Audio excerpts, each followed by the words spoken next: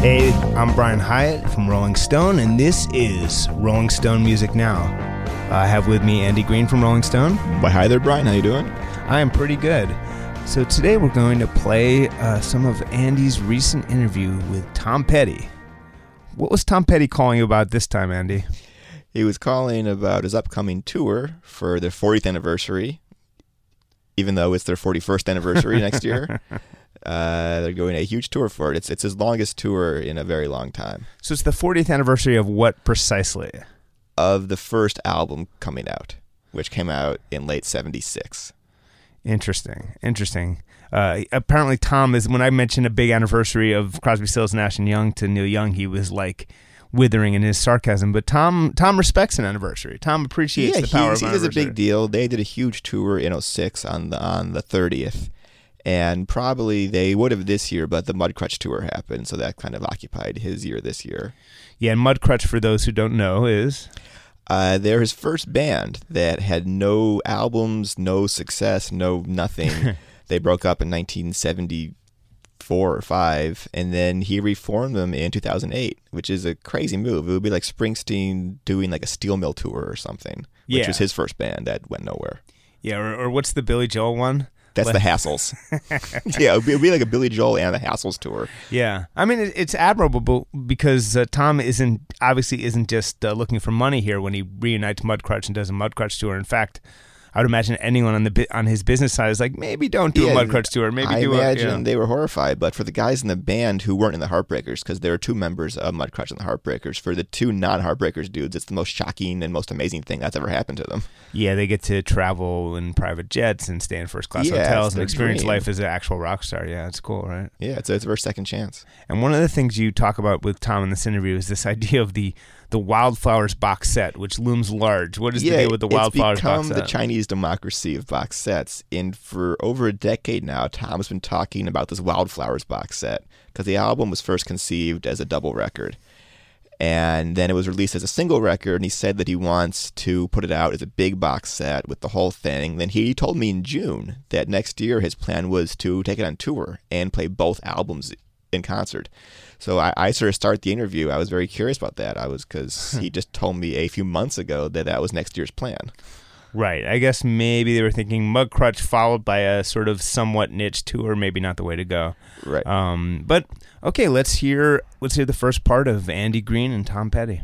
So I spoke to you in June, and you were thinking about a Wildflowers tour for next year. So then what changed? What changed? The 40th anniversary kind of got in the way of that. All right. I'm still going to do it.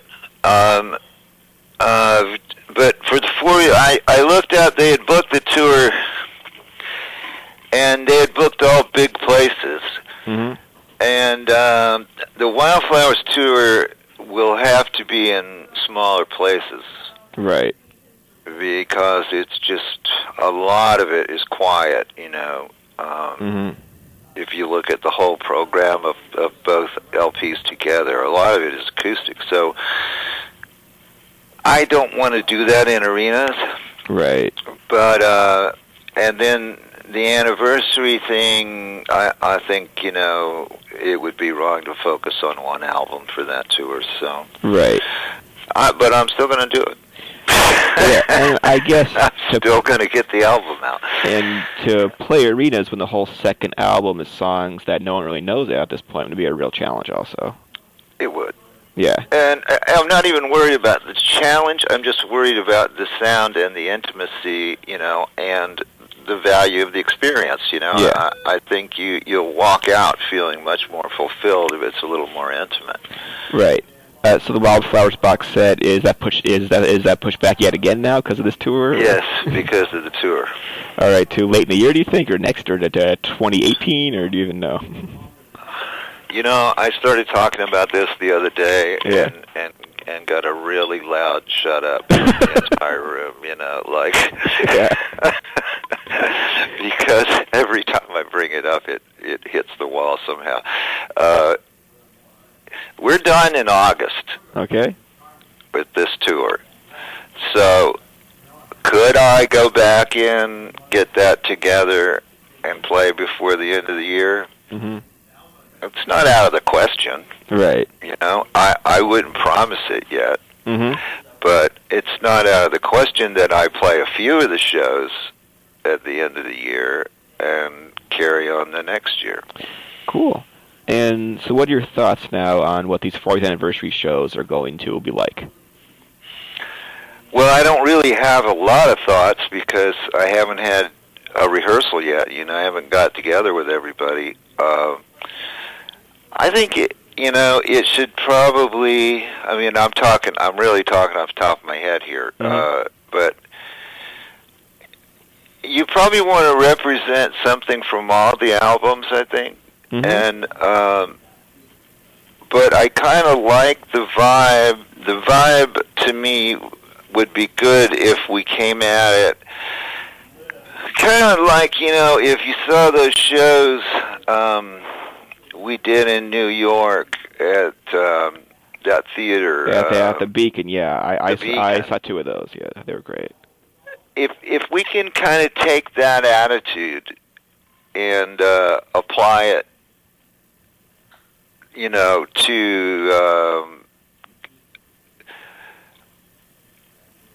apply it to the idea that, hey, we want to represent all the stuff and we want to give everybody plenty of their popular songs, but we want to give the longtime fans some really deep stuff.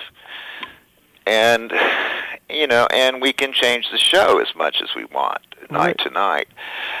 But, because there, we would change the show a great deal night to night. Mm-hmm. And that convinced me that it can be done. Right. But therein, again, we were in a real intimate setting. Mm-hmm. So that's what I hope for. Yeah. Is a big sort of potpourri of all of it in lots of different ways. Yeah. And make it fun, make it celebratory. Yeah, I guess you have a problem that most artists would love to have, is that you have too many hits. That you could easily do 2 hours of just hits, but then the casual fans are bummed out. We could do 4, honestly. Right. I mean, yeah.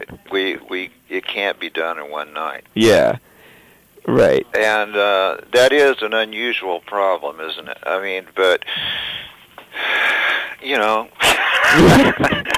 just glad to be here, really. But right. I'm going to work that out, but it is a constant thing that I struggle with the shows is what do we play, Right. Are there any must-plays, do you think, every night? We'll have American Girl and Free Falling and Last Dance with Mary Jane, or there's nothing as sacred for this tour? You could just mix it up if you feel. If I was a fan and they didn't play American Girl, I'd be let down. Right. No Free Falling, I think I'd be let down. Mm-hmm. But, I don't know. I mean, somebody's probably got a song like that for everybody, Right. And I forever get, why didn't you play this one or that one? And it's not possible. Right, yeah. Are you thinking about going to Europe on this tour, or is it just going to be America, are you thinking? I'm pretty sure we're going over to play Hyde Park in London in the middle of this tour. Uh-huh. We're kind of going to cut out and go to England for a few days. Mm-hmm. And if we come back, like I say, it would be after this run across America, which is breaking all Heartbreaker rules. We had ruled this out, and here we are doing it again. It's a long tour. I just want to see how we feel at the end. If we feel like, all right, I want to play some more, we'll go to Europe. Mm-hmm. After the Wildflowers. Right. This is becoming like the Chinese democracy of the Tom Petty world, this mythical Wildflowers thing. It is. You hinted in the letter to the fans that maybe this might be the last big one, sort of. Are you thinking that at all? Yeah.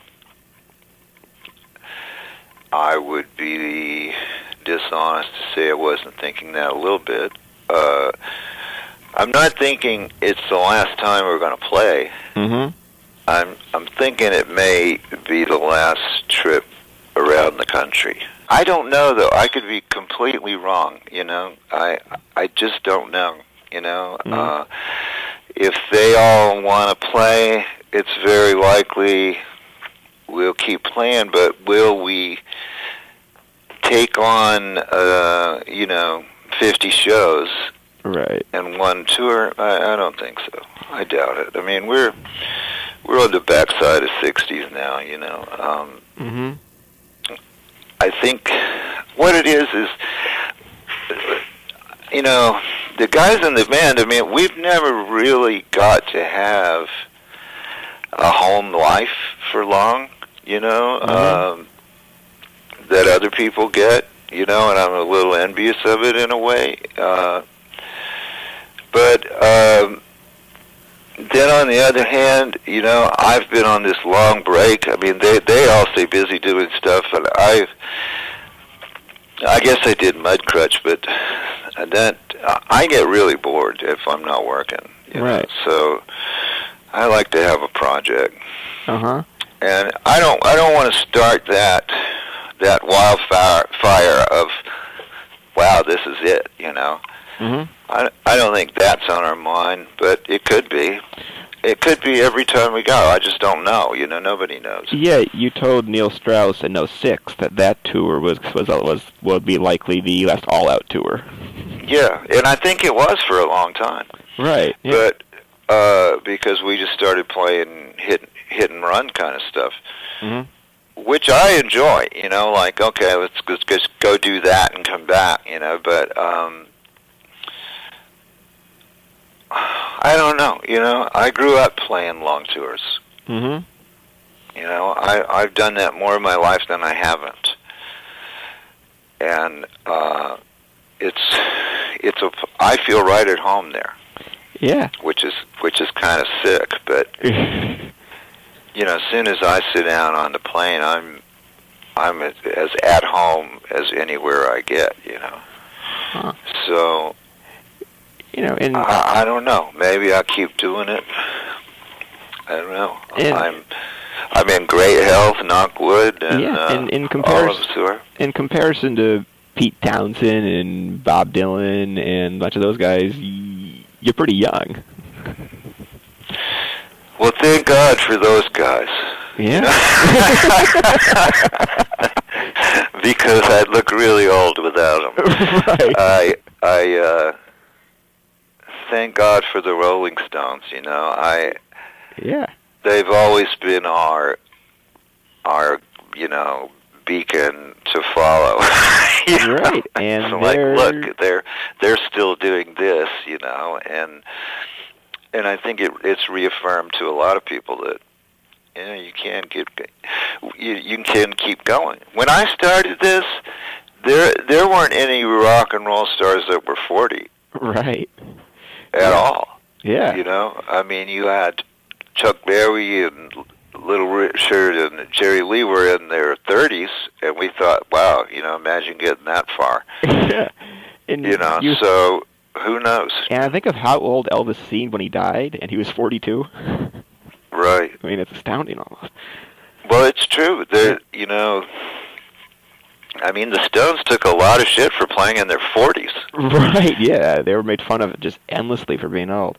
So, and that's just not true anymore, you know. So, but on the flip side, I could see you in 10 years on a 50th anniversary tour. Do you just not see that in the cards at 76? I don't see it, you know. Yeah. Maybe somebody does.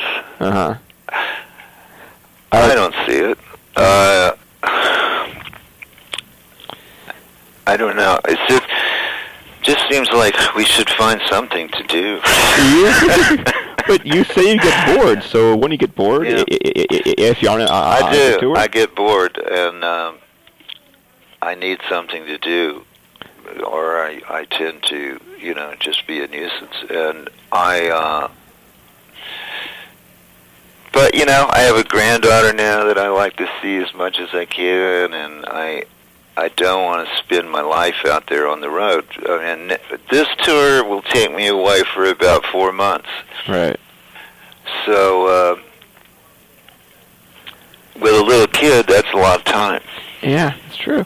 You know, and there's one thing that I love about the band is it's basically the same guys from day one. There's almost no band. Oh, yeah. They can say that. I look at the stage. There's Ron and Ben and Mike. It's 4 of the 5. Right, which is a very that's a good number for 40 years.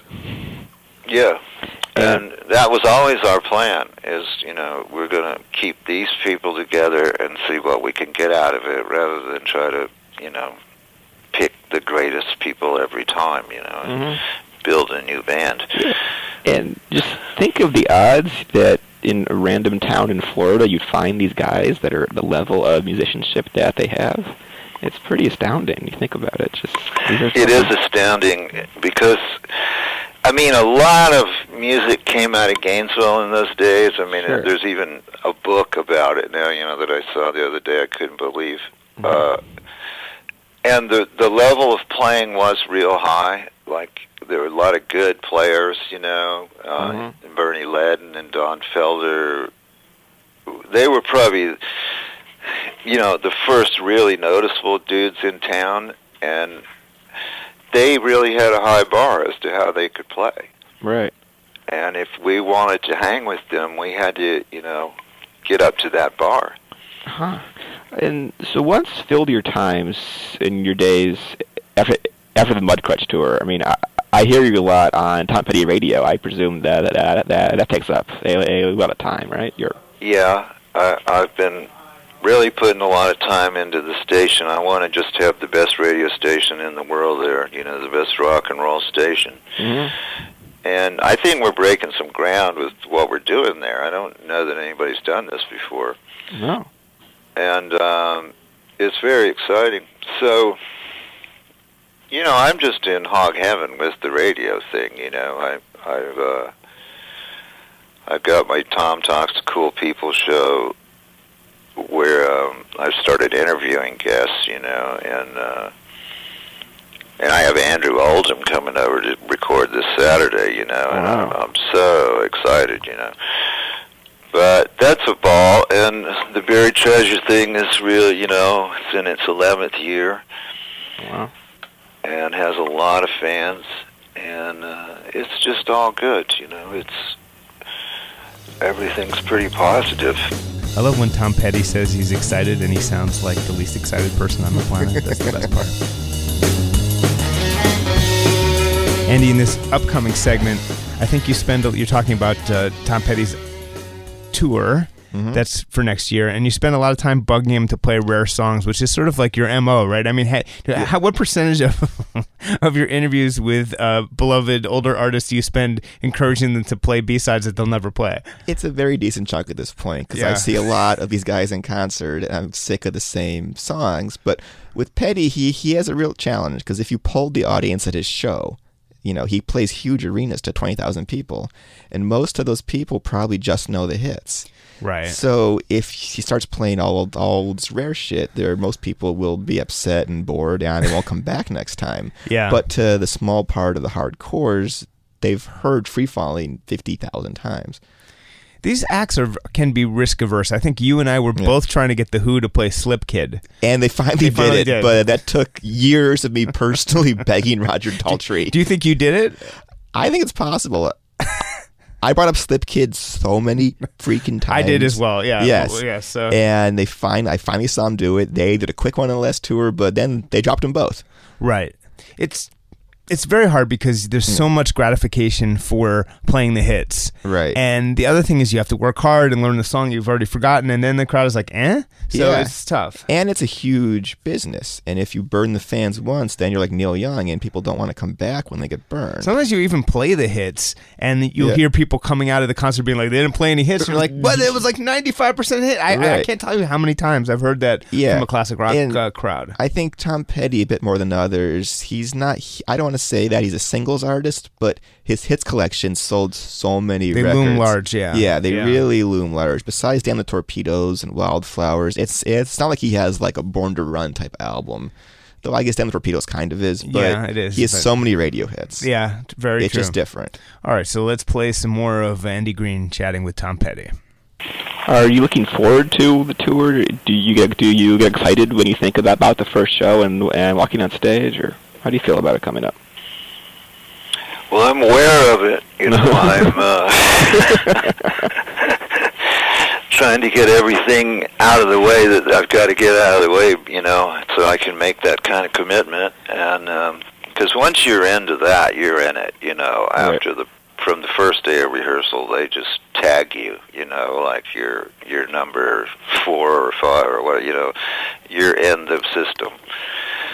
Someone will call you every day and pick you up. You're in the system, you know. Right. So, and you won't get out of it until the war's over. And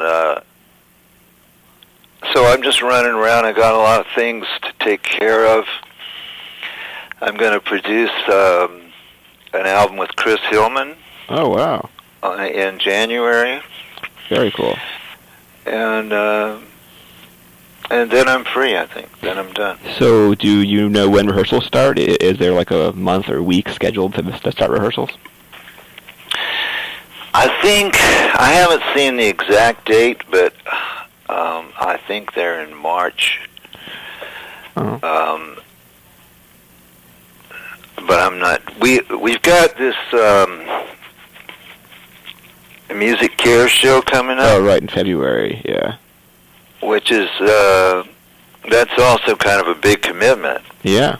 And so we're going to have to rehearse for that, too. Because I don't know how long we're going to play on that, but I want to do some things we don't normally do. And we're going to back up a couple other artists, too. Oh, wow. So we've got to rehearse all that. That's going to be quite a show. I mean, the list is unbelievable of people playing. Yeah. Are you amazed that you're still able to play stadiums? I mean, there's very few people who can play Wrigley Field these days. It's a handful. It's amazing. Yeah. Yeah, I'm amazed by that. I am totally amazed. And how do you explain that? I don't know. I hope it's quality. I think it is. I hope it's just, you know, I've always tried to make the product worth the money. Mm-hmm. And hopefully more than the money. So that's all I can figure. Yeah. I don't really look that in the face too much. It's too scary. But when I think about it, it amazes me just like anyone else. Yeah. I really love it. I mean, I certainly can't complain about it. But has someone done that before? I mean, I don't know. You know, I was thinking about the other day, like, well, who else did this? And I couldn't come up with anybody. What, who plays stadiums after all these years, or what? For 40 years. Yeah, it's like you and, like, Paul McCartney. It's in a field like that. I mean... Yeah. And I guess I bet James Taylor is still doing that a bit, but it's few people. Are you working on a new album of any sort? Are you writing new songs for the Heartbreakers? Is that even... No, not right now. No, been too busy. But,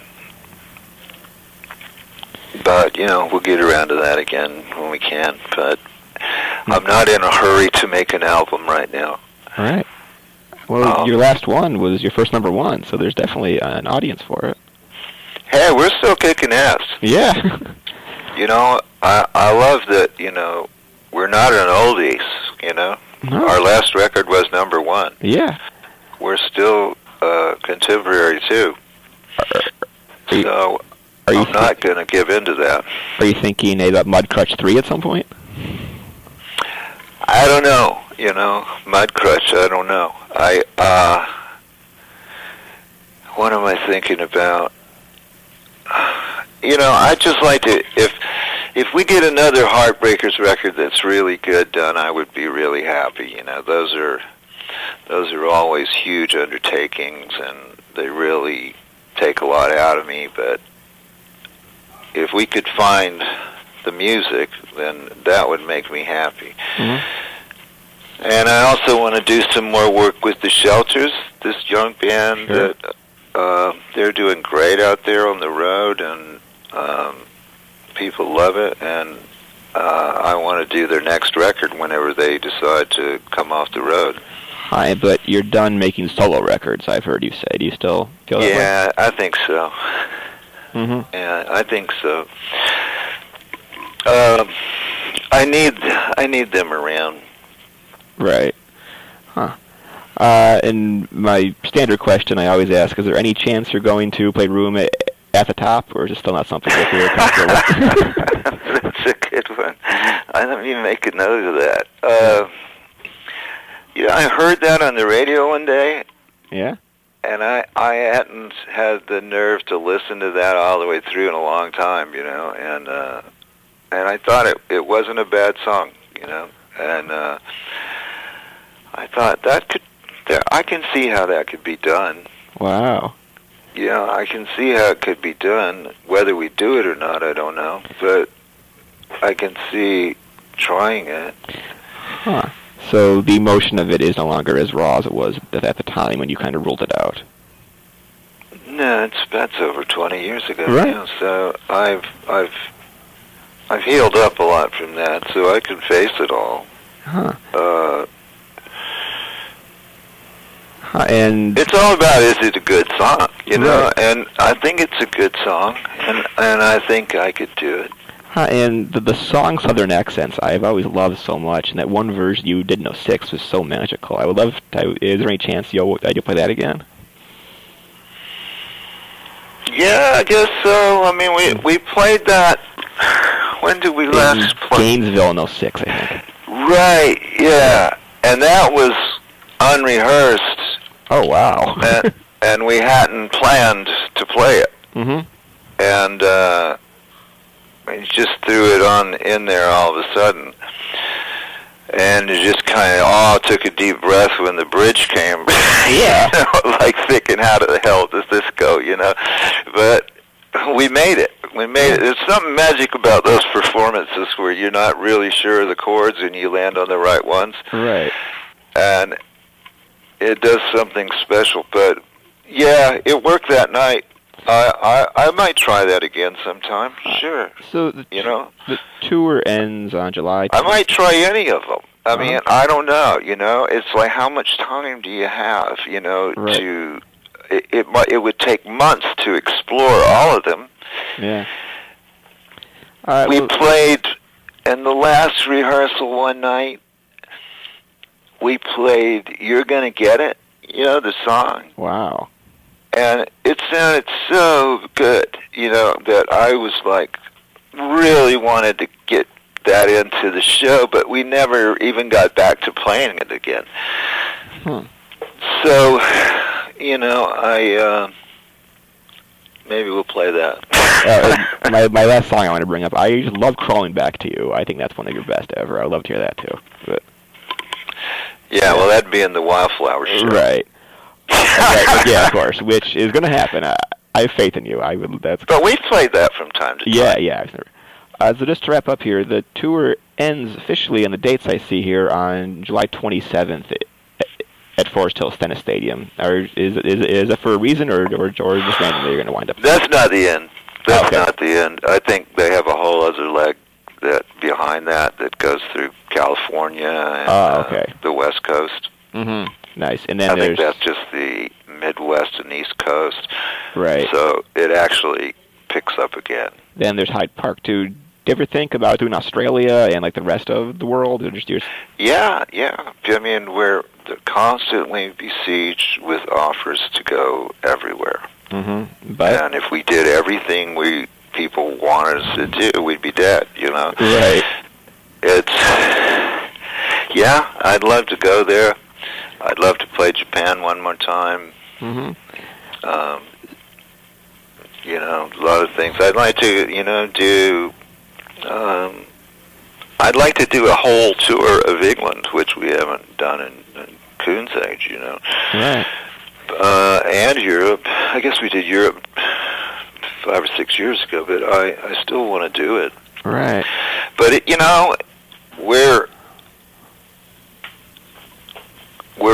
on empty here, you know. And that's not a good quote. Don't print that. Okay. We're trying to do everything, but we're really aware that time is finite. Right. It's not like when we were in our 20s or 30s and, the world just stretched out in front of you. You could have done, just gone on and on and on, and we did. Mm-hmm. So now we're gonna take it in stages and say, how do you feel? If we get near the end of this tour, we'll say, what do you feel like doing? And if so, we'll figure out, where to go next. Mm-hmm. Great. Oh, I think that. And that'll keep us out of the studio. Uh-huh. Yeah. And the record company will be upset, and I don't think they'll be upset, but they'll be, they have their interest in this too. Right. Do you owe them more records, or are you? Yes. Oh, well, that's something you got to deal with at some point, right? Yeah, they've been they're so good to me. I mean, they are the best people in the world over there at Warner's, but I have a contract where I owe them a record every couple of years or something like that, and I always go over, and they always indulge me, but right. But then I'll bring them over and play them what I'm working on, so they know I'm not just, doing nothing. Right. And usually, if they're in on what I'm doing, they're understanding about what's left to do. Huh. Are you thinking about playing theaters at some point, like you did in 2013? Well, I'm thinking about doing that in arenas, actually, but that sort of show. But right. I would do that. I would do it in a hit and run situation like we did. Right. That time we did New York and Los Angeles. Mm-hmm. Honestly, if we were to try to take that everywhere, I don't know if we wouldn't lose money. Right. Yeah. It's just that way now. It's really expensive. Mm-hmm. So the overhead of moving around all these people is crazy. Mm-hmm. Top of the world tonight. We just heard a bunch of Andy's little chat with Tom Petty, which included so much begging to play things. I got really pathetic there at the end. It's just my goal in life is to hear him sing "Room" at the top, a song he hasn't done in a long time. That's your goal in life. Yeah, that's my entire goal in life. I have no other goals besides to hear Tom Petty play "Room" at the top live in concert. That is a worthwhile goal. I think you're Brian. Spending your life in I'm very proud of that. Wonderful fashion. Yes. Thank you. And do you think he's ever going to play it? He told me he might. He told me that he heard it on Petty Radio.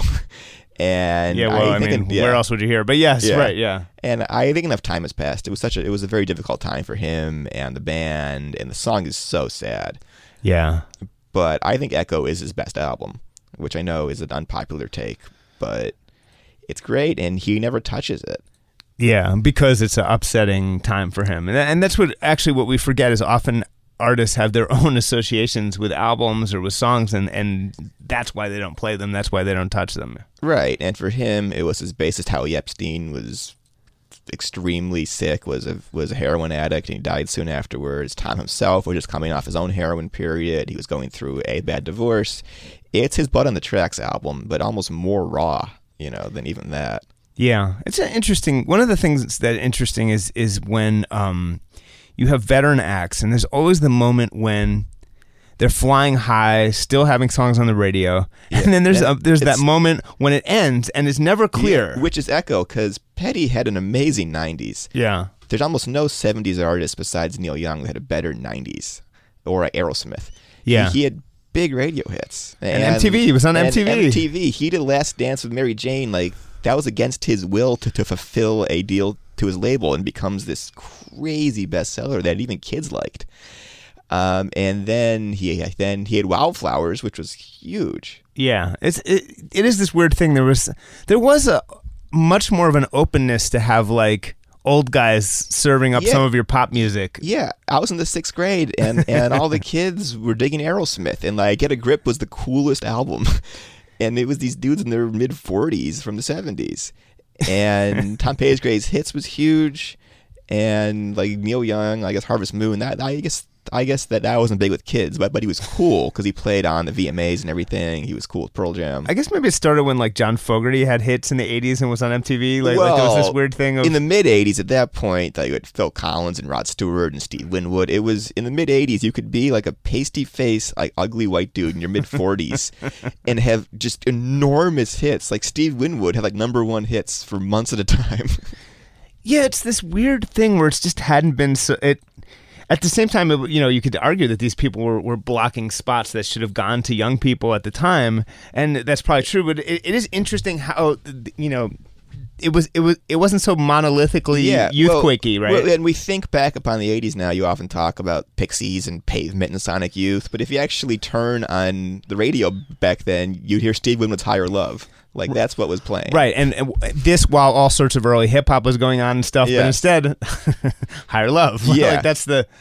I think actually, there's an argument to be made that actually Top 40 Radio has actually gotten substantially better in some ways because it's more connected to, like, sort of the actual core of pop culture rather than some, like, middle-aged guy's idea of it. Maybe. Right, but it's gotten more narrow, I would argue, in recent years, what their definition of what they'll even play on Top 40 Radio is. Where's the Eric Clapton singing, like, it's in the way that you use it on Top 40 Radio? That wasn't really a Top 40 hit, was it? I think Clapton did really big hits in the mid-'80s. Yeah. It's in the way that you use it. He had Forever Man. It was like this thing where it was just inflicted upon teenagers, like super boring middle-aged music was like inflicted upon teenagers. There was VH1 back then. Yes. And even, and they were just videos and it was for older people. And Petty in the late 80s was kind of struggling after Southern Accents with I Don't Know How It Feels. No, not It Feels with Don't Come Around Here No More. Right. He had a few Not my favorite years. song, actually. Yeah, well, it was Dave Stewart and a Drum Machine, and the band hated it. Yeah. But it was this huge, huge hit. And then in 88, he had an album that totally bombed. Or 87, one of the two. And then the big comeback with Full Moon Fever. Full Moon Fever, yeah. We were arguing the other day over how much credit Jeff Lynne deserves for Full Moon Fever. He deserves a lot. And the songs are Petty/Lynne. That's no small That is fair. thing. That is fair. I think it came down specifically to Free Fallin', and I believe that you cannot credit Jeff Lynne with the melody of Free Fallin'. I know, Yeah. I was wrong to say melody in our off-air conversation, but I will say that that with no Jeff Lynne, that there's no Full Moon Fever, no big comeback. That queued up the entire 90s for Tom Petty, that one album. But to go back, the thing is, so these guys, they hit the point when they're off the radio. Yeah. And then it's like, they don't like die. They don't quit. Right. They just have to keep going. And then it's like, so what do you do with oneself? Like, what do you do? Yeah, well, you can either really embrace the past and just become a sheer oldies machine. You can be Billy Joel and just stop making albums. Yeah. And become a touring machine and make a fortune. Or you could be like Neil Young and just don't give a shit, plow forward, do 2 albums a year. Yeah. And I think Petty is a nice middle ground. Yeah. That he makes an album every 4 years or so, and they're totally solid, and then he tours and plays 2 songs off of it. It's also a weird thing where it's like a Tom Petty releases an album, and there probably are many people out there who are like Tom Petty fans who like basically probably don't know he's released an album since the year 2000. Right. But strangely, the last album was his first #1 album because the charts are so dead these days that if your hardcore fans, if they go out and buy it in the first week, it goes to #1. Right. I once went to Tom Petty's house. Did you know that, Andy? You did know that. I did indeed know that. Yes, I went to Tom Petty's house. It was for the album Mojo, which was like his sort of Zeppelin-y... His blues album. His blues rock album, which, by the way, in his mind is not Zeppelin-y. It's Jeff Beck groupie. He hates Zeppelin. But to me, to the slightly younger ear, it just sounds like Zeppelin. But yes. Anyway, so... But I went there, and it was cool. It was I was told do not arrive early, which is very tricky when someone lives on basically a cliff in Malibu because there's no place to there's no convenience store to hang out in, so you have to just kind of time it really perfectly, drive up, and it's drive at this is a unique occupational hazard of driving to rock stars' houses in Malibu. You've done this. It's always a tricky, scary driveway. If you drive slowly trying to kill time, then you get really weird stares from people. Yeah, that's bad too. Yeah. So it's incredibly awkward. Then your GPS is just just melting down, and there's these narrow mountain roads. It's So anyway, but eventually I arrived at Tom Petty's house, and I will say this: I had been with the band Spoon a couple months before, and we were in a music store in like Austin, Texas, and they had a really cool baritone Dan Electro guitar, which is like a guitar tuned halfway, basically between a regular guitar and a bass. Really neat, but like totally like very little use for that. And they're like, man, I wonder who like has that. And then the first thing I see, I go to Tom Petty's house, is that guitar. So it's like Tom had this just very chill, beautiful house, like, and a studio there, and it just seemed like, you know, he really was like king of the hills, and you know, just chilling there, and it's just amazing that he ever leaves and goes on tour. But as he told you, he wants to go on tour. Yeah, but it's a very nice existence he has. He basically every couple of years spends like 4 months touring, and the rest of it he just gets to chill. He goes to Lakers games. He works on his radio show. He's just Mr. LA. So the Wildflowers thing, let's talk about that a little bit. So what was the deal? It was supposed to be a double album. Yes, it was his second solo album. It was produced by Rick Rubin, and they spent 3 years on it. It was just this endless slog, and they had all these songs, and it was envisioned as a double album, but he was talked into doing it as a single album. It had 3 big hits. It had You Wreck Me. It had You Know How It Feels to Be Me. It had It's Good to Be King. And it sold a ton. I think that's the reference I was looking for. I went to King of the Hill because that's the other thing. Right. But yeah, it's Good to Be King. I think that's where my brain wanted to go. And he was a voice on King of the Hill. Of course. Well, that's my Yes. brain. He played the amazing character Lucky on King of the Hill. Yes, hilarious. Yeah. So it was released as a single record. A few of the songs appeared on the She's the One soundtrack. Right, love that. Which, by the way, I think Walls might be the single greatest Tom Petty song. It's great. That is You've Got a Heart So Big It Could Crush This Town. I love that song. Love it. But he told me that he was a bit disappointed by the soundtrack because he was forced to do different versions of the songs to sort of work well in the movie, and he sees it as a very compromised thing. Right. And there's all these songs that sort of his Who's Next or something. Right. It never got to be the Lifehouse it wanted to be. So what he wants to do is a Wildflowers box set, both albums, finally do the whole thing, and then bring it on tour. Right. But the problem is that we're talking about like 20-some songs, 3 are famous, and they appear very early on the first disc. So to play a basketball arena with so many unfamiliar songs that are acoustic based would be an absolute disaster. Right. So what he wants to do is hopefully do a theater tour of Wildflowers following this anniversary tour. I think it was just occurred to me that maybe Tom Petty is due for like a period of being really cool.